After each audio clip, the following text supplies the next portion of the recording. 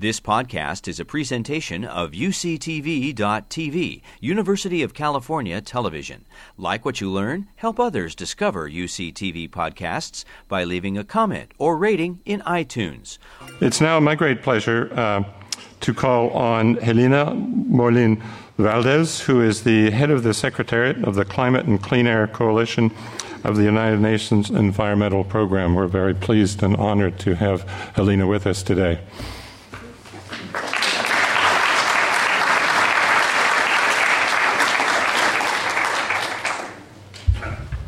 Thank you, California.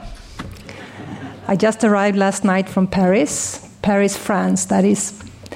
And I'm sorry to say that I was contributing to some of the CO2 emissions out there in the atmosphere. So we have to work on teletransportation or something. Tomorrow my boss will speak to you as well, Achim Steiner from Nairobi, and he will not use an airplane but Skype. So that is one way of doing it, I guess.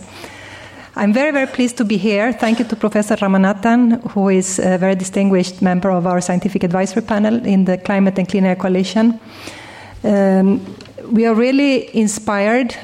I've heard the word inspiration a lot, but we also use that. We are very inspired by the spirit of what you have been talking about here in the University of California, but also in California as a whole, this go-get doing spirit. It's something that our coalition has been inspired from, not only from the university, but also from policies, politics, bold decisions on climate change on one hand, but long-term air pollution, clean air, which is, of course, linked to climate change as well, but not necessarily. We have been impressed by the political boldness, as I said, but also by institutions such as the consistent work of the California Air Resources Board. I don't know if anybody's here from that board, but I think that's something to celebrate as well. And of course, to celebrate what you are doing here. You talked about going out in the world. I think that starting small, as the mayor said before, starting locally in these issues is essential. And then to scale it up at the national level. But most importantly, this is a global challenge. Climate change is a global challenge. And that's why we have to work together. Another thing, I'm an architect. How many architects do we have here in the room? 3 more. Welcome. So we are trained to build environment, to build city, urban space, but to build for the future as well. And I think some of our profession forget that sometimes, how everything is interconnected. You and we together can do so many things, because dealing with climate change challenges and clean air, which is essential for our survival, is about interdisciplinary work. It was already mentioned here. But it's also everybody's business. And I think that's really the nuts and bolts of this exercise of the summit as well. And I wanted to just tell the story about the Climate and Clean Air Coalition to reduce short-lived climate pollutants, to make a point as well as of the importance of the work that researchers and the science actually is doing. You might not realize it, all of you, and Professor Mario Molina, Professor Ramanathan here in the room today, but also many others around the globe, has contributed not only to the climate change challenge, but this combined effort of putting things together in a context. So in the beginning there was science. This is now for the birth of the Climate and Clean Air Coalition. An integrated assessment looking at black carbon and tropospheric ozone, to which methane is one of the important precursors, in the context of climate forcing, contributing to climate change, and to air pollution. And the lifelong work of Professor Ramanathan and others are the ones that helped take this forward. And I'm not going to talk to you about the science, because many of you are much more able to do that than myself, but I will tell you one thing, that this kind of reports and this kind of evidence very well transmitted and presented does change policies and just help to change policies. So I think somebody mentioned, you mentioned that you have a work stream on messaging and behavior. I think this is really critical for these changes of world. This is one of the an early version of this curve that to help bending the curve, which will be the topic for the rest of this summit, did move a lot of people. It's not only to work on greenhouse gases, long-term greenhouse gases and CO2 that will make a difference. Business as usual we know is a problem, and there is scientific evidence for this.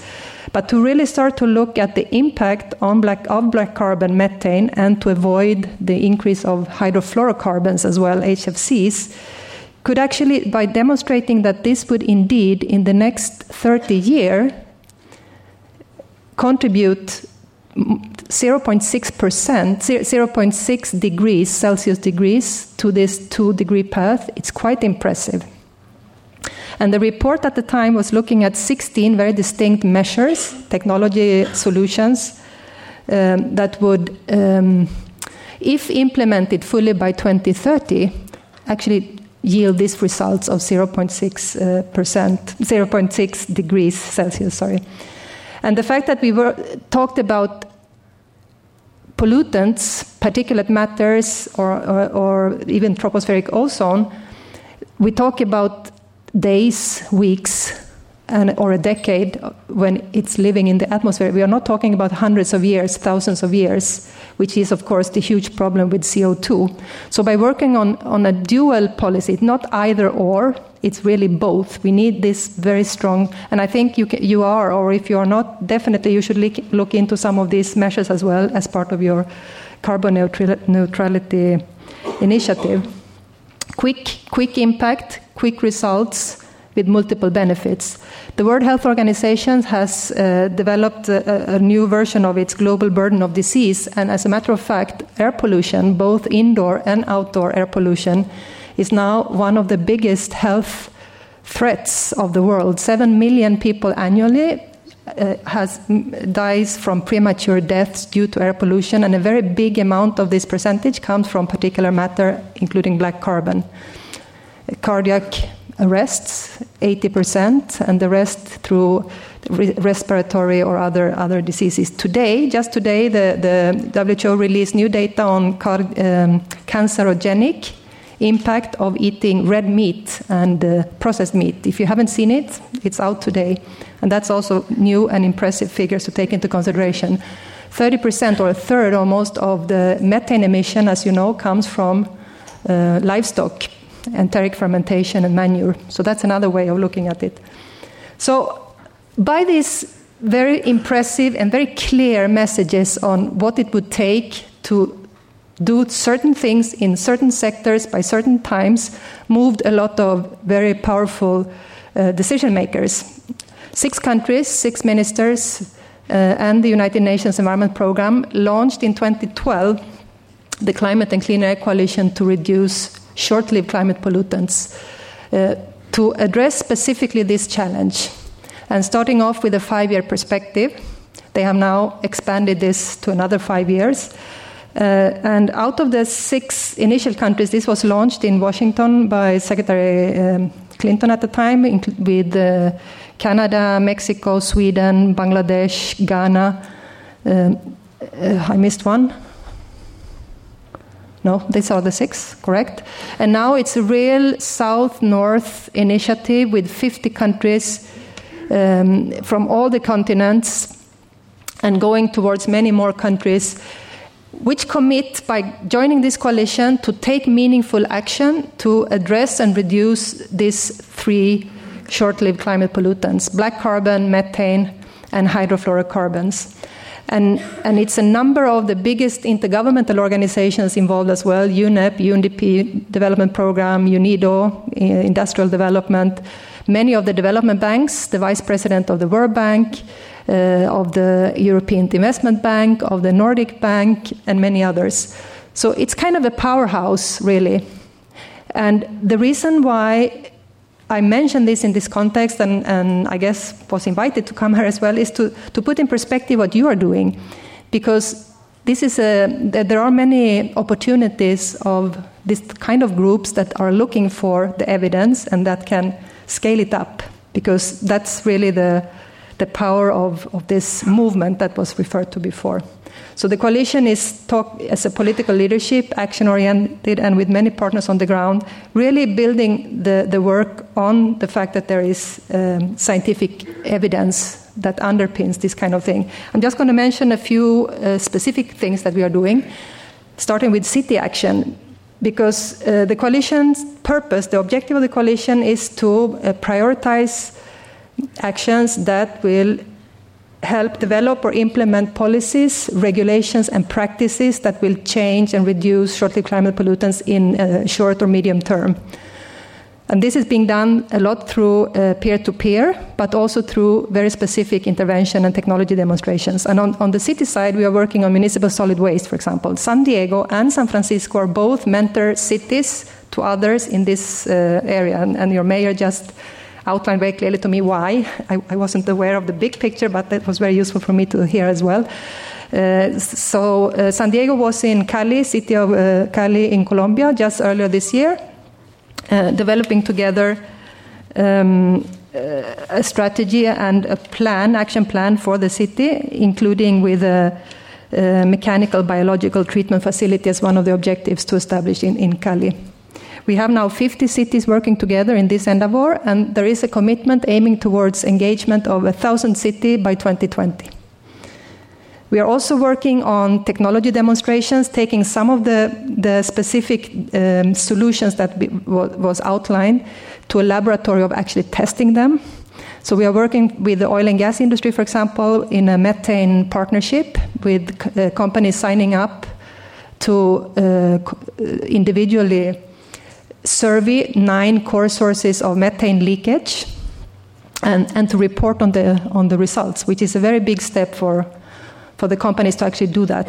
And we are also working on with 2 technology demonstrations on how to recover hydrocarbon liquids before they become flared, to avoid the flaring and the black carbon that results from this. One in Colombia, one in Mexico, and this is to actually measure the real results, because a lot is, as you know, and this is why we also need to work more with you and with the researchers. We need more research, we need more data, we need better metrics to actually be able to feed all this back into real investment plans and benefits. We're also working on technology demonstrations in the commercial cold chain, in a supermarket chain in Chile in the cold climate, and in Jordan in hot climate. And we're just going to start in India to work with mobile air conditioning systems to test alternatives to HFC. And this is, of course, a big issue, and the United States has also really put a lot of effort behind this kind of efforts, which is very helpful. And cities and local action is essential. Individual action and behavior is essential, but in the end, what drives a lot of investment is actually political and policies from a national scale. So what we are trying to do as well as a coalition with our 49 country partners and influencing others as we go along is to really start systematic inventories and scenario building on how short-lived climate pollutants such as black carbon, methane, hydrofluorocarbons, and many of the other gases do impact on their economy, impact on health, on agriculture and crop yields, and at the same time to see the volume of this, where they come from, the sources, the core sources, where they come from, the power plants, the waste management, the brick kiln, traditional brick kilns, cook stoves, heat stoves, etc., burning of biomass. And we have developed a toolkit to do so, with the help of the US EPA and also the Stockholm Environment Institute, and it's being rolled out now in 6 countries for the time being, and moving towards another 8 countries. Again, data and evidence is what will build also these national policies. And the scaling up of private sector engagement, which was mentioned before, is really another very important ingredient in making it happen. And then again, to build the business cases, return on investment, and at the same time build a reputation of being environmentally responsible, It's something that can only be done in a kind of a global community where this is shared. So, way forward, well, Paris, many of you, of course, knows that the 21st Conference of the Parties of the United Nations Climate Change Convention meets the first 2 weeks this year in Paris. They meet every year in December, and during the rest of the year, a lot of negotiation is taking place to create an aggressive and useful agreement across all these 215 countries that participates in this. And this year, there is also, in addition to the agreement among countries that is still being teased out, and the question is if it will be a binding agreement or how ambitious will it be? And tomorrow Achim Steiner will speak a little bit more about this. There is also something referred to as the Lima Paris Action Agenda, which is additional action by private sector, NGO, non-governmental organizations, cities and subnational entities such as California, and the Governor Brown is very much involved in this as well. How much additional action can be made? And my time is now out, so I would just say a few more words. So what we are doing for the first time, and thanks to efforts such as yours and with the Climate and Clean Air Coalition, we have now gotten the short-lived climate pollutants, looking at both the clean air aspect and the emission of these short-lived pollutants, part of the agenda. And this is part of the Lima Paris Action Agenda. And some of the bigger commitments is about HFC phase down and alternatives. It's about green. I'm not going to speak about it, but we can talk about it offline, because it's also about energy efficiency and freezing less in these rooms. I always have a difficulty going to hot places because you're very warm outside and then you're freezing to death. I'm freezing right now inside. So that's part of the HFC equation, I guess. Green freight, again, how do we move goods from one place to another without polluting too much, and what's the commitment by the companies? And then again, this oil and gas methane partnership. We have 7 companies right now serving and reporting on their emissions, and we are looking for many more. And the force of the many is what we hope will lead us to this. And finally, to get more cities engaged in the city municipal solid waste initiative. And as you were mentioning, for even organizing this forum, there is the need of collaborative action, and for that purpose the private sector engagement in the coalition and beyond now is growing, and it's the visibility of the efforts that also, as well as the policy push to actually do something that will make this happen. These are just a few of the companies that we are working with, but finally it's really with you, and that was my key message now today. So all of this is really based on what we know and what we can demonstrate. And the only way of being forceful and really make a change in the long run is to be able to build it up through evidence, through research, through interdisciplinary activities. So it's an invitation also for you to participate more and share through this kind of coalition to make your efforts globally known. Putting short-lived climate pollutants on the academic agenda, more literature, that's what we need. And IPCC will have something to look at next time for the next 6 assessment reports that might actually change some of these results. So thanks a lot, and let's bend the curve together. Thanks. You've been listening to a podcast by University of California Television. For more information about this program or UCTV, visit us online at uctv.tv.